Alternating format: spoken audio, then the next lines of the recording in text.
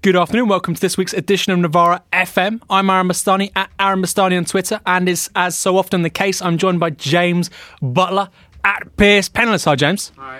As usual, this show will be available online shortly after this broadcast ends. That'll be at www.novaramedia.com, where you'll also be able to find nearly the entire Novara FM back catalogue, as well as all Novara TV content, both documentaries and hashtag IMO Bastani. Other than that, check out the BuzzFeed of the left, wire.novaramedia.com, and our array of social media assets. We're on Twitter, Tumblr, Instagram, YouTube, Facebook, and Vine, all under Novara Media. Thanks for listening. Joining James and I in the show this week is Wail Qassim at Wail Q. Hi, Wail. Hello, Aaron. I don't know if Wail's mic for us. We're on brand this week in so much as somebody's late. Normally it's me, but today it's Wail. I let Wail just get in. Okay. How you doing? Wail, you okay? Yeah, I'm good, thank you. Bit Thanks flustered. for having me on the show. My pleasure. Wail was kind enough to write something for Novara Wire ahead of Wednesday's Ferguson Solidarity protest in London. That's called On Ferguson, Black Lives and Solidarity, an open letter. You can check that out. It's on wire.novaramedia.com.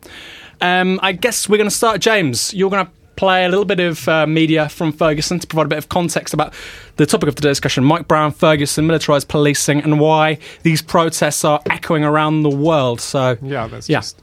Hands up, don't shoot! Hands up, don't shoot! Hands up, don't shoot! Everybody want me to be calm. Do you know how them bullets hit my son? What they did to his body as they hit his body? You deserve to be angry, baby. Nobody had to live through what I had to live through. But y'all want to come with y'all on best comments. They don't care about us. Yeah. Y'all wrong. Y'all wrong. Justice, no peace. Y'all wrong. Burn this down! They wrong the way. Burn this down! Burn this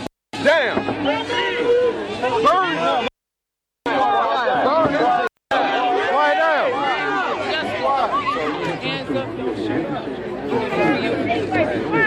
Why though? Why?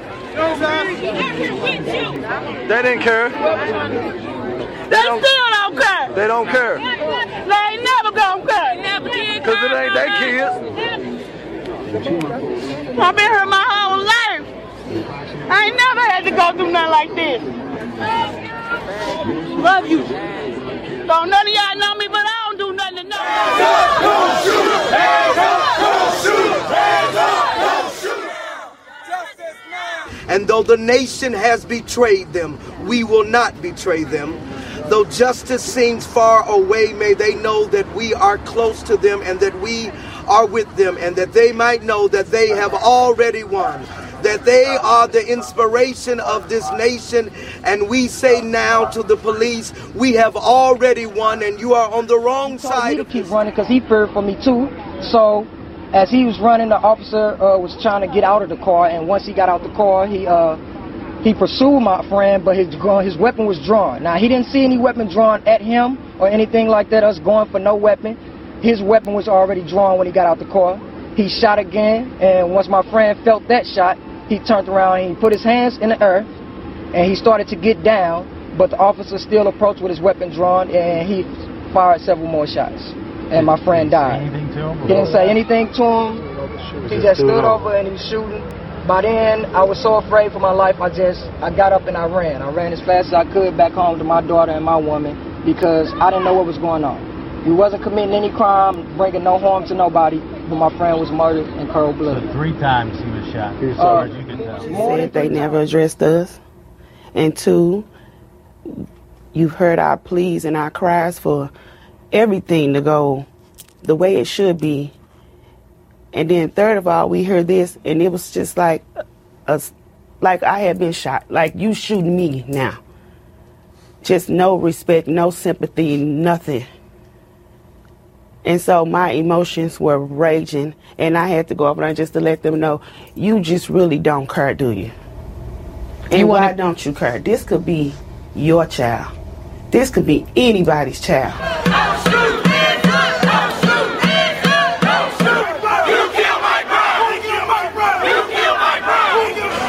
I feel like they should keep protesting till this over with. And if we don't get justice, then that's just what's gonna happen, man. We're gonna be out here every day. So something happen. now. Let's keep walking. I saw Trayvon Martin. I saw George Zimmerman get away with it. Now it's another case. Now if this police get away with it, now I'm telling y'all, man, this ain't Florida. This is St. Louis, Missouri. But what we are seeing now is this was a primary example of the racial divide in Ferguson, in St. Louis, and the nation. Because this story has always been about Mike Brown and bigger than Mike Brown. Every other day in America, every other day, some black or brown child is subject to the arbitrary violence of the state with little to no recourse. That every other day in America, a mother is writing a funeral program that would perhaps be the elegy of the democracy. We say hell no! We say hell no! Another black life will die, another man will not be charged. Don't shoot! Don't shoot! Don't shoot!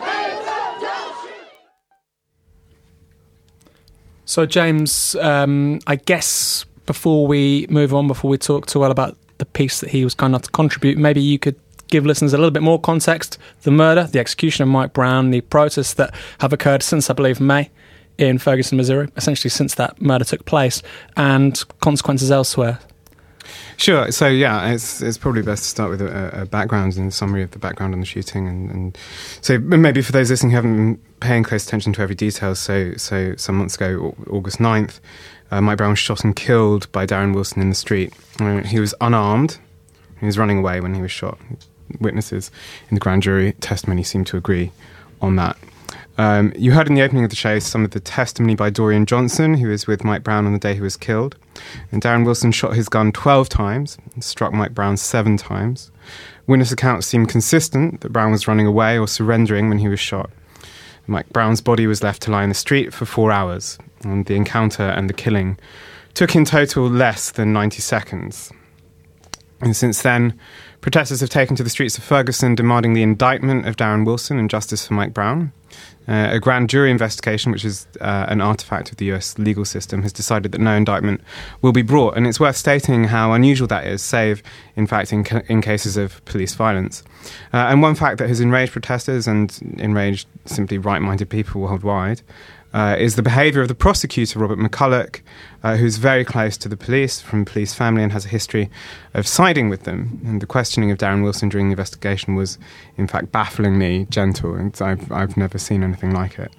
After the no bill announcement on Tuesday of this week, huge protests erupted again in Ferguson, but across the US as well.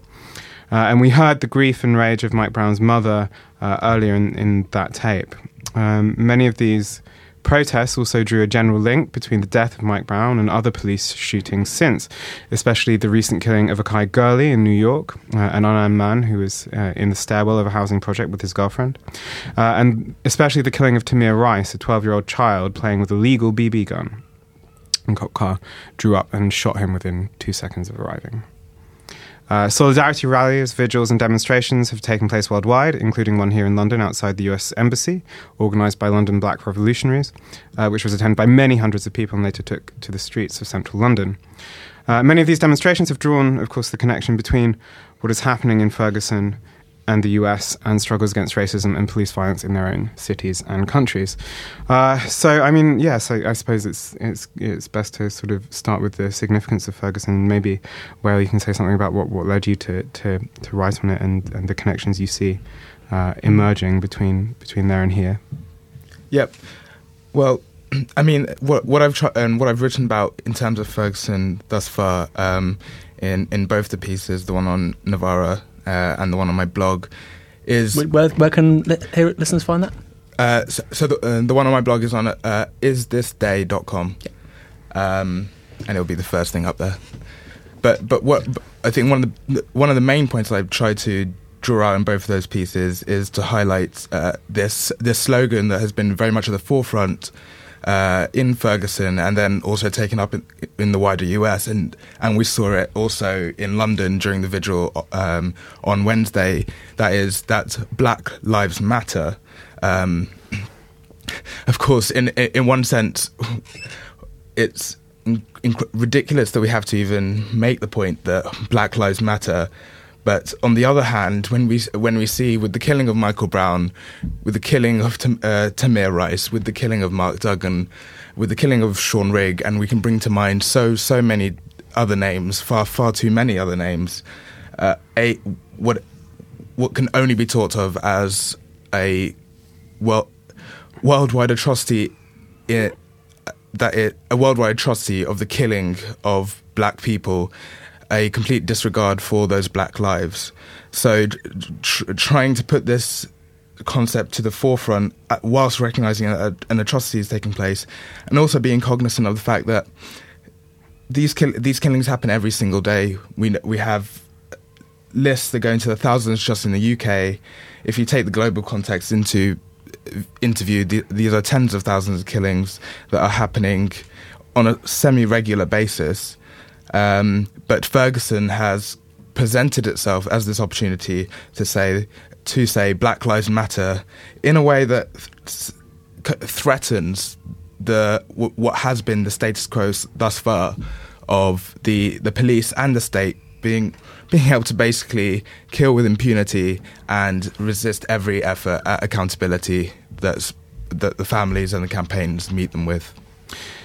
Yeah, I mean, I guess to explore from that, it was really, really noticeable on Monday, the proliferation of that slogan, and the sort of the other one that I've seen sort of circulating in Ferguson is also one that draws very clearly like that systemic link, which is indict the system.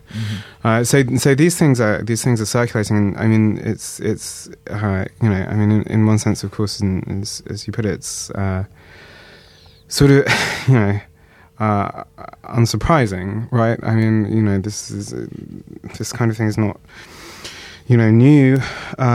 I mean, one of the things I suppose I've been trying to think about is exactly how it happens that this is, this time it's so big a reaction and it's generalized in this way. And I mean, you were speaking at that rally outside the US Embassy on Monday about that question of both the specificity and the universality of this thing. Because, I mean, we heard in the VT at the top of the show and that recording, that sort of really raw recording of Mike Brown's mum, Leslie McSpadden, saying, it could be any of your child. The reality is, of course, it's that's not quite true, is it? No. Well, no, that isn't. It isn't quite true, and it does come down to the horrible position where if we look at the vigil on Wednesday, there was an absolute mix of people from all sorts of background, whether we're talking about race, gender, sexuality, even political kind of thought. But what people were completely mindful of and sensitive towards is that there are certain people who find themselves at the end of police repression in this most brutal form of the possibility of your life being taken away, and I think what part of what I was trying to say is that of course we have all been anti-racists for decades now. Even those sections of the left who previously thought that bringing in questions of race was somewhat an aberration from what we should actually be struggling for, have recognised that racism exists, and go out and march against fascists and all these other things. But what's become completely obvious is that black lives are not central to this politics, and I think that the only way that we're going to and only way we're going to bring these killings to an end, and the only way that we're going to make any kind of political progress is to make this central to all of our politics. This isn't something that black people have to, and black people are the only ones that can combat. Absolutely not. I think white silence and white complicity in this and also has to be ended.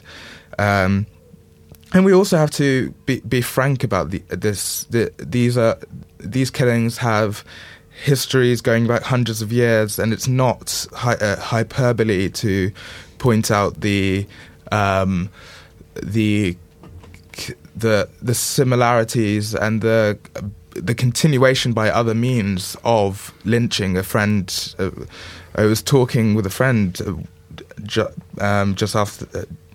before at our conference, after the Reverend Siko from Ferguson's Skyped into the Defender Rights Protest Conference about the need to recognise a lynch culture and the continuation of by other means of lynching. I mean, that's the thing, right? White people are the ones that did lynch mobs, right? They know exactly what they're doing. I just want to draw some quick parallels between obviously what's happening in the US right now with Mike Brown, Tamar Rice, Ferguson, and obviously here in the UK. The sheer quantity, the numbers involved in terms of incarceration rates, in terms of state executions, far lower in this country. You could say that's because of the historical cleavage in the United States was race before even capital. You know, this was a country built literally on the back of indentured black labour before even the capitalist mode of production prevailed. That said, the UK since the 50s, 60s is in a number of ways catching up. In a number of ways, not just in terms of what the country looks like, its kind of composition, but in terms of how the state deals with the surplus populations, which is heavily racialised. That surplus population is heavily racialised. So I just want to draw some parallels here. We talk about lynch mobs. I mean, if you're talking about the media response in the immediate aftermath of the execution of Mark Duggan, that's what it should be rightfully called. It was a state execution. I've got some quotes here. Initially, after that murder, it was referred to, here we go, in the Evening Standard, nobody can be too surprised in such circumstances when criminals of this kind come to a sticky end. Elsewhere, you had the Telegraph say, gangsterism, not racism, was the root of Mark Duggan's shooting. So almost straight away, just as they tried to do in Ferguson with the release of this video, which showed Mike Brown stealing a box of cigarillos from a convenience store, you had the state immediately try and create a context where they said, well, even if this was an inappropriate response by the officer, even if this is totally unjustifiable, this is the kind of person who would have had it coming, right? That's how they frame it. And they do that by essentially, I mean, it boils down to what the person looks like, the colour of their skin. So, there are people saying, you've got journalists in the Telegraph, for instance, I think it was Tim Stanley even, said this guy had a rap sheet as long as his arm, Mark Duggan. Do you know what he did? He had 3... nobody knows this. Nobody talks about this. This guy had 3 offences on his record, Duggan. He'd never done time in prison, right? Not that matters, but we're talking about Mark Duggan, right? And this is all these things. His name has been absolutely sort of dragged through the mud by the media. This guy, possession of marijuana, minor assault, possession of stolen goods, handling stolen goods, right? Never done time. All very minor things. In no way could you infer from that this guy was a career criminal, quote unquote. But exactly with Mike Brown, there was this media lynch mob of the privileged, of the white, of the affluent, which had to smear this young man's name before the public could respond maybe appropriately. That's always a possibility, right? People might actually see sense and see the disgusting, immoral, unjustifiable, reprehensible nature of these murders. So how would you respond to that? How the media frame and try and shift blame to the victims? To me, that seems like the contemporary lynch mob almost. I mean, how do you? Because that's clearly a historic trope within kind of white supremacy. How does that now manifest itself? Because there aren't sort of, I mean, you get it sometimes sort of in the riots, but how does it manifest itself now, that lynch mob mentality, do you think? Yeah, well, I think it's incredibly important what you pointed out in terms of the killing of Mark Duggan, and then the what was the re-killing of Mark Duggan by the press, and then again the re-killing of Mark Duggan in the jury's verdict. As you pointed out, there were, I think, these 3 charges, these 3 actual instances of what they would call criminal behaviour.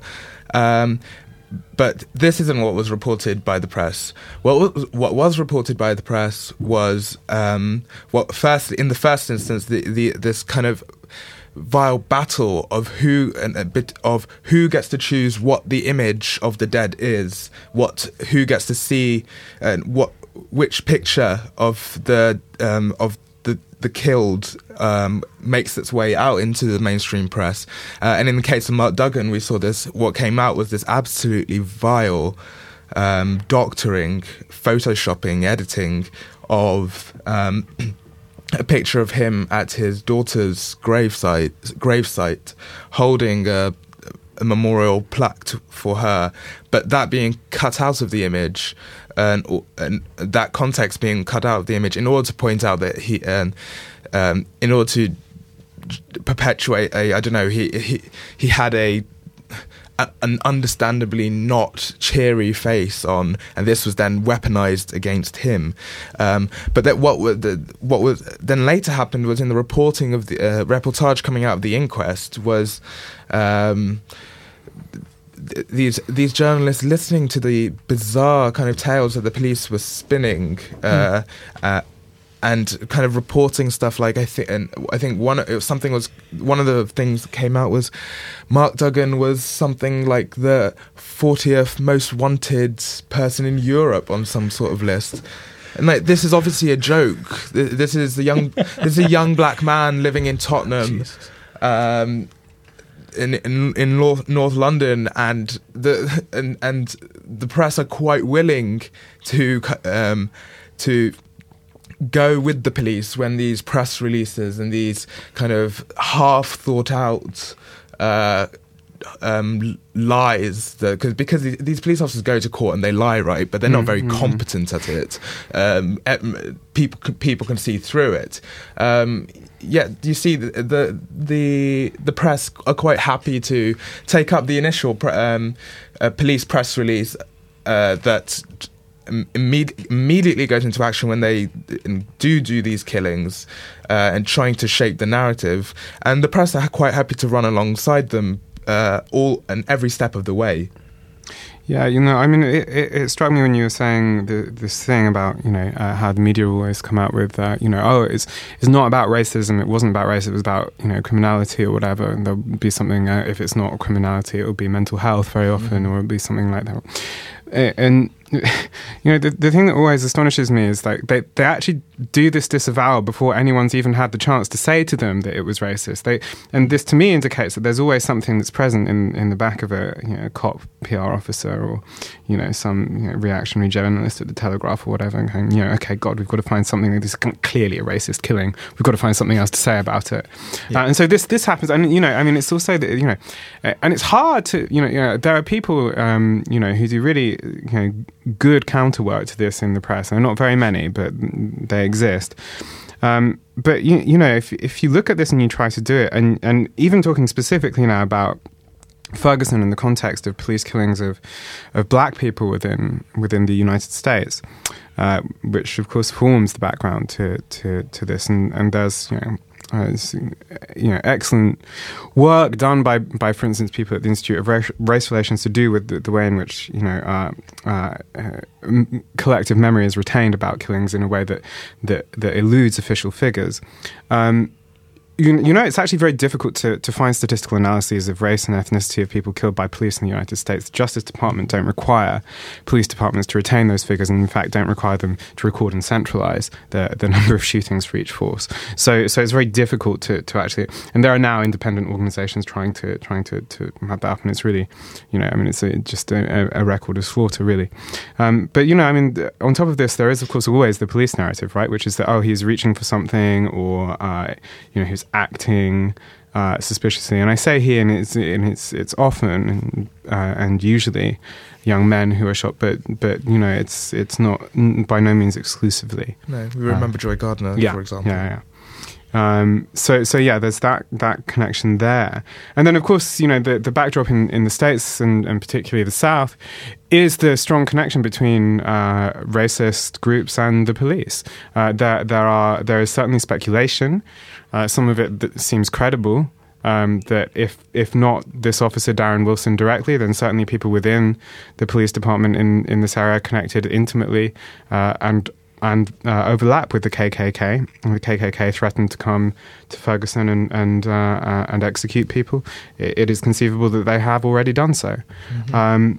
You see this also in you see the legacy of the thinking of the KKK in Darren Wilson's testimony when he talks of Mike Brown, a human being that he killed. He said, it looks like a demon.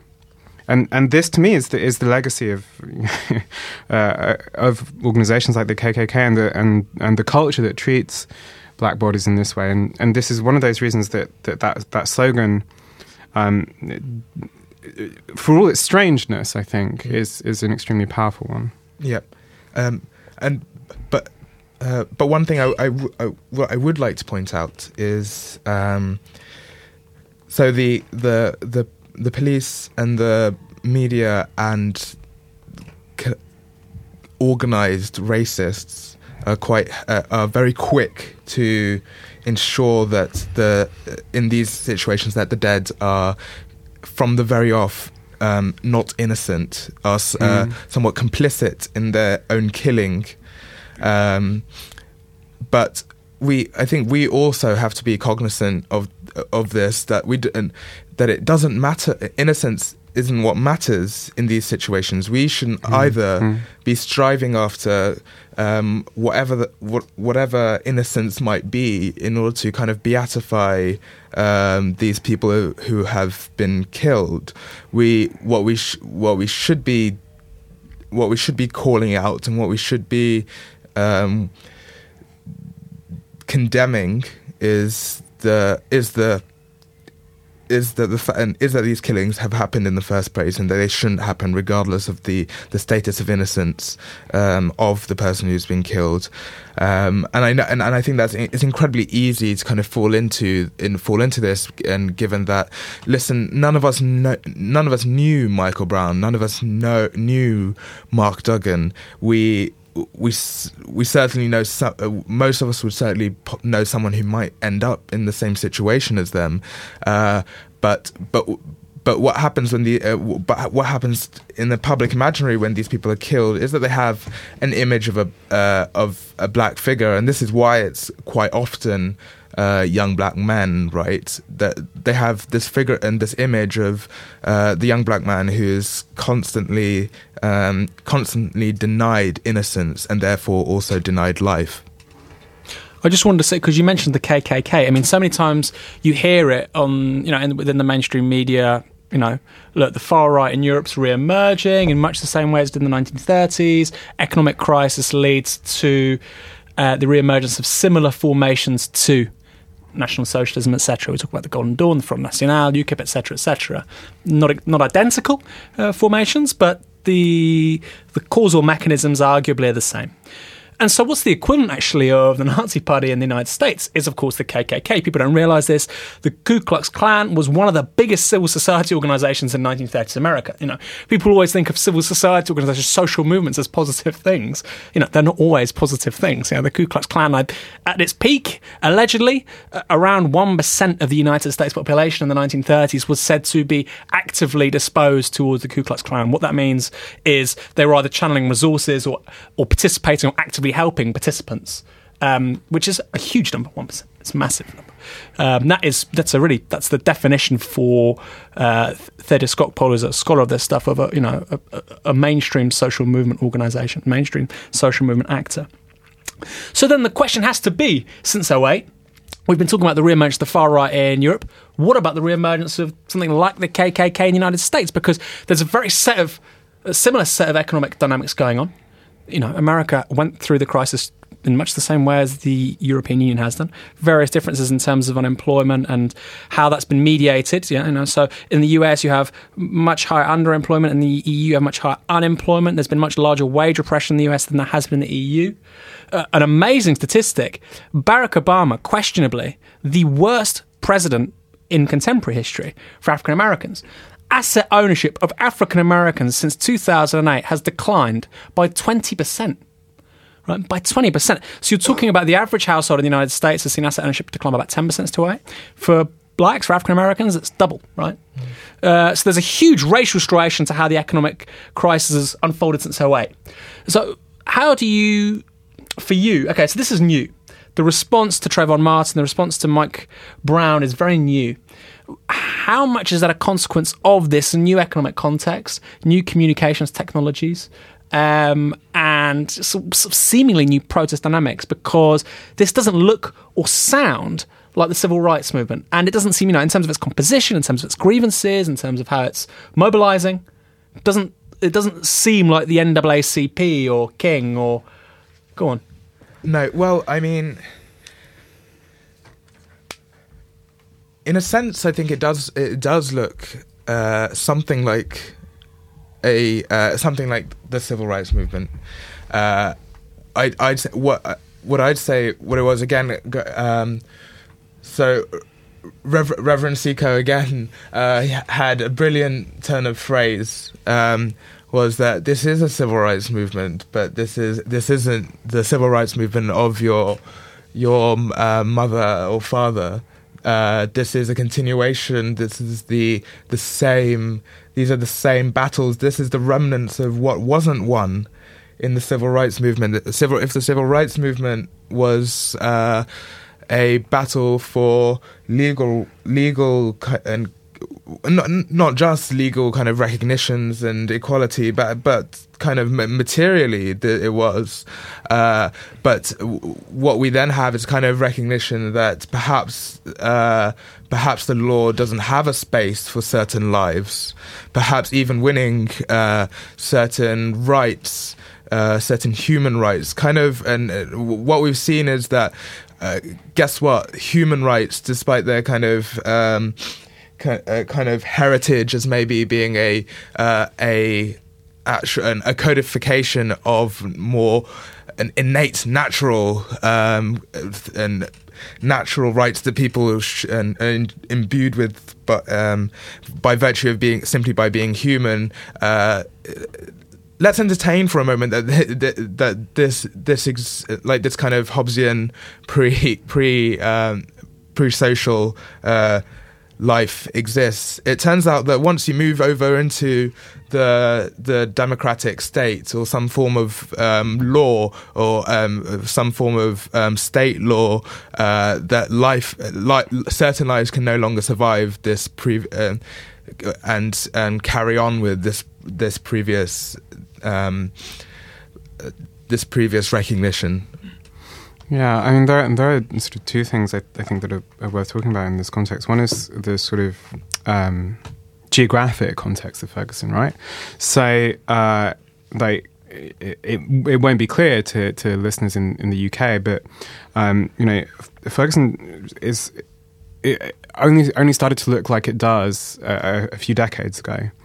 It's a suburb-ish of St. Louis. It's quite a way out of the city, actually, and it was sort of it had its sort of time in the sunshine in the 50s and the 60s, and the population kept doubling and growing.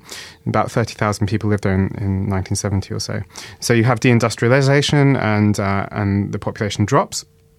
It drops in line with populations across St. Louis, but in Ferguson in particular, it's not just a level drop. It's a process of white flight. So wealthier people leave the region as the economy gets restructured, and poorer people, largely black people, seeking better schools, better housing than there was in the core of St. Louis at the time. Find themselves moving out to Ferguson, and you then have a developing cycle of gentrification in which it gets called suburbanization, and it is a national trend, an international trend as well. The re-whitening of urban centres and the movement of the poor and poverty is of course racialized to a sort of banlieue style ring of suburbs. It's not always the case, there are differences between each iteration of this, but it does mean that we have here a case of a kind of protest movement that doesn't necessarily look like the historic iterations of rioting and direct action protest in American history. So the Watts riot, the riots after the assassination of Martin Luther King, they are different in kind to these kinds of riots. I mean, remember, you have the only substantial public housing in St. Louis, the Pruitt-Igoe complex, was demolished in 1972. and this was supposed to be a leap forward in urban renewal. The Reagan administration was all behind it. This attempt to move people into sort of private housing. So this causes a change in the style of protest. You also have in Ferguson, in particular, a city, a municipality, a small municipality in which the entire leadership is white, despite the racial mix of the area being very much the other way. So you don't have class striation in quite the same way. In fact, you saw the Ferguson police attempting to bust in the St. Louis police captain, the only black captain they could find in the area.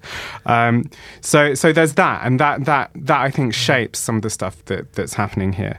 And just also if we think, obviously Ferguson is a community which is quite poor. Ferguson is a community which is quite young. I think there's almost 8,000 students out of a 20-something thousand population. And guess what? There are no jobs.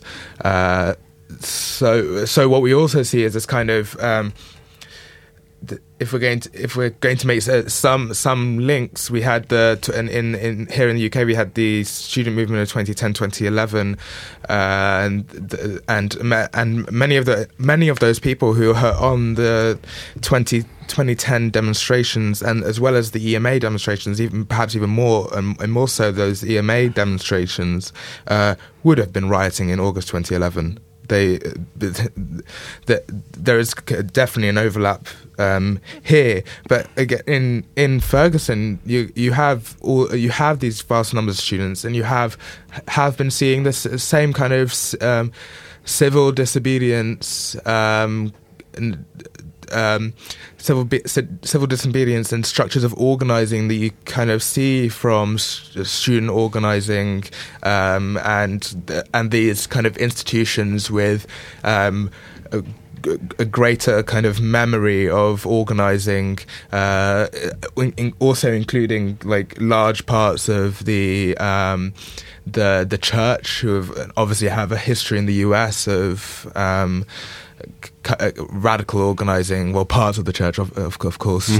But yeah, I think that I think the student context should also be borne in mind. The fact that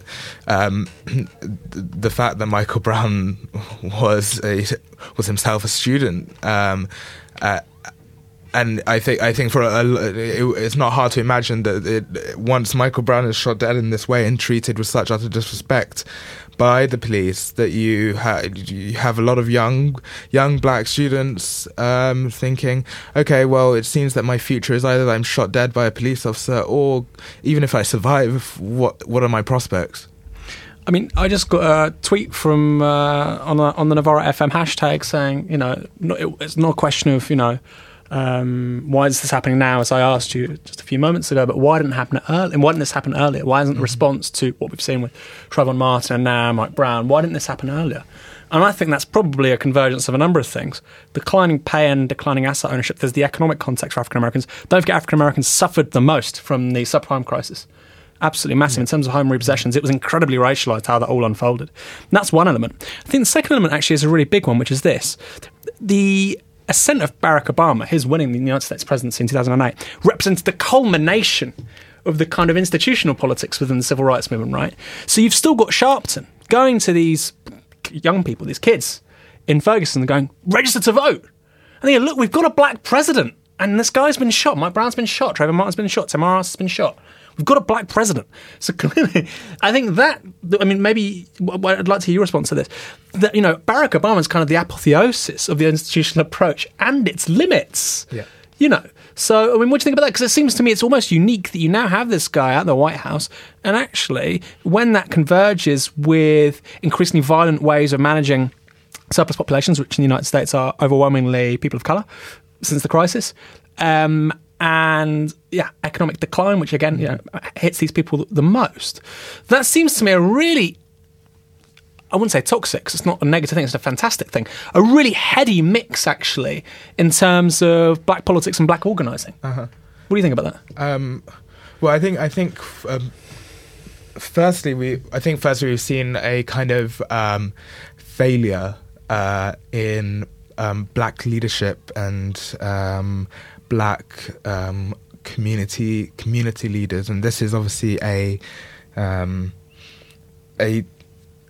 I'm incredibly suspicious of those people who can be kind of labelled as community leaders whenever these kind of things happen, and can go and speak in the press and are supposed to be the kind of those who will calm, and often play the role of those who will calm the unruly and angry youth. But firstly, we've seen that kind of failure. But secondly, I think we have to be. If people haven't read it, I can't remember the exact title, but if you haven't read A. Sivanandan's account in the essay, it's not called the Different Hunger essay, but that's the one. That's what I think of it as, because that's his point. His point is this. There is a different hunger could have was recognizable between the earlier civil rights and coming out of the post-colonial context, and we're talking about here in the UK now, but I think it's obviously somewhat different in the US, but you can make the links. You could recognize a certain movement of that first generation looking for the recognitions to post-colonialism once they came over in Windrush and all these other things. And then, say, 30, 20 years later, when you have the Notting Hill riots and you have you have these kind of later riots of the 70s and the 80s and the 90s and the noughties. I don't quite remember. And again now in 2011, but all of these are somewhat characterized by a different hunger of a later generation that kind of recognize that, well, my parents were promised these rights. I haven't really benefited from them. It seems that I'm still facing the economic oppression that comes with my race. I'm still facing the police repression that comes with my race, and no, I don't want rights. I want to kind of fight the state on it, and when it has declared war on me. I also think that I keep referring to Reverend Siko, but if you hear him speak, you'll understand why. And he and the Defend the Right to Protest campaign, and then NUS Black Students and London Black Revolutionaries and other organisations are trying to bring Reverend Siko over to the UK to do a speaking tour in the new year. So if you get a chance to go along and support that, you really, really should, and especially if you missed him speaking at the Defend the Right to Protest conference a couple of weekends ago. But he spoke of God entering into history. Now he's a man of the cloth, so of course he's going to speak a bit about God. But I think this is an important phrase to think about. In that you might well have Barack Obama, you might well have other black leaders and who have been kind of subsumed into what remains a white supremacist system. But then you have what is God entering into history? Well, if history was there before God entered into it, what God entering into history is that this social history, the people who are able to bring about historical change, coming to this realization that they have this almost. They have the power and the possibility and the potential to bring about godlike changes in our society. to bring about what looks like a whole new world, because a world where Black life matters and Black life is central is the ability to create an entirely new world in this godlike fashion, out of the atrocity and the repression that we face at the moment. Yeah, I mean, it's interesting, this question about sort of institutional and non-institutional politics and action, because I mean, I think in one sense it's not necessarily a useful distinction, right? I mean, perhaps the more useful way to talk about it is counter-institutional, because so I was reading just the other day the open letter from some protesters at Ferguson. And one of the things to say, of course, is it's very hard to when one is at one remove from a situation like Ferguson to know exactly how much of a movement is encapsulated in these iterations, these texts, these whatever. But it seems to me pretty clear that this is certainly a substantial part of the movement. And just quoting from that open letter, it says, "We will continue to struggle because without struggle there is no progress. We will continue to disrupt life because without disruption we fear for our lives. We will continue because Assata Shakur, who is fugitive from the United States, Black Panther, reminds us daily that it is our duty to fight for freedom. It is our duty to win. We must love and support one another. We have nothing to lose but our chains." The letter ends with these lines: "A grief, even in its most righteous state, cannot last forever. No community can sustain itself this way. So we will continue to stand for progress and continue to stand alongside anyone who will make a personal investment in ending our grief and who will take a personal stake in achieving justice. We march on with purpose. The work continues. This is not a moment, but a movement. The movement lives." This comes from a number of protesters in Ferguson. It's circulated by DeRay McKesson, who's a prominent spokesperson of the protesters there. The other thing that emerges, and maybe one of the things that I would like to list, is a series of demands. Now, this is one of the things that, and again, it's important to say that there is a plurality of political views here, but it's obviously very clear that there's a substantial part of the movement behind these demands. I just want to run through them because it's an interesting, I think, exercise in using a social movement to push as far as possible things that are actually would destroy the system if they were to be realised. So, demand 1: political accountability for the death of Michael Brown Jr. Demand 2: a special prosecutor for all deadly force cases. Demand 3: police held accountable for use of deadly force. Demand 4: end over-policing and the criminalisation of poverty. Demand 5: a representative police force and intentional officer training. Demand 6: end funding for discriminatory police forces. Demand 7: Truth and Reconciliation Commission on structural and systemic inequalities in Missouri. Demand 8: the right to protest.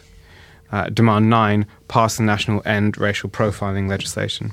Now these list of demands is of course subject to dissent within the movement as well.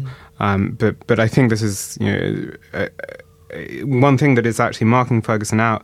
It is thinking about how long and how a movement like this can endure for more than the flash of the flashpoint of rage and pain. Yeah, I think that's absolutely right. I think we do have to ask ourselves what it is that we're asking for, what it is that we're demanding in these movements. I think one of the key questions for us really is what is our concept of justice? What is our concept of justice, especially in these deaths in custody and justice campaigns that we are either forced to undertake or we support because we recognise the important political need to do so. But so, for example, what do you call for, right? When your family member has been shot dead by the police, what do you call for? What should happen in the eyes of the state that criminal charges are brought. This is a killing. This is quite possibly I'm talking about in the eyes of the state. This is a killing that has taken place. This is quite possibly a murder. How do we decide whether a killing is a murder? We go to court and a jury decides, and the evidence is presented in open court, and the law takes its course. Well, of course, we see over and over again the law failing these families. And so you speak to people like Marcia Rigg, for example, and you ask them, how can we achieve justice? And they say, after 5 years of struggling, 6 years of struggling against to get justice for her brother Sean Rigg, she says, well, I can't see justice within this system. I want justice, but I can't see an ability to achieve that justice within this system. So I think we need to ask that, and I think to those people who quickly dismiss calls for justice as bourgeois, I want to say that there is a reason why these families are all asking for justice. It's I would argue a kind of incredibly naive racism that quickly quickly wants to run into saying that justice is simply there's only bourgeois justice. No, we need a world of our own justice. We need to create our own process of justice that seek to destroy the process of justice that fail us over and over again.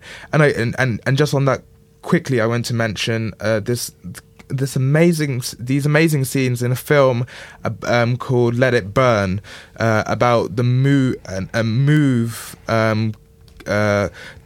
community, who were led by a man called John Africa, were very much supported by Mumia Abu Jamal, were a kind of community of alternative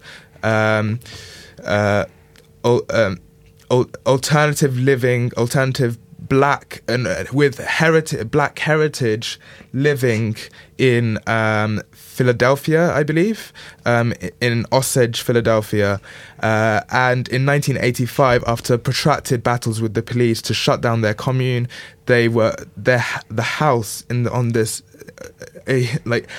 just incredibly normal Philadelphia residential street. The house was bombed by the Philadelphia police force, burning down.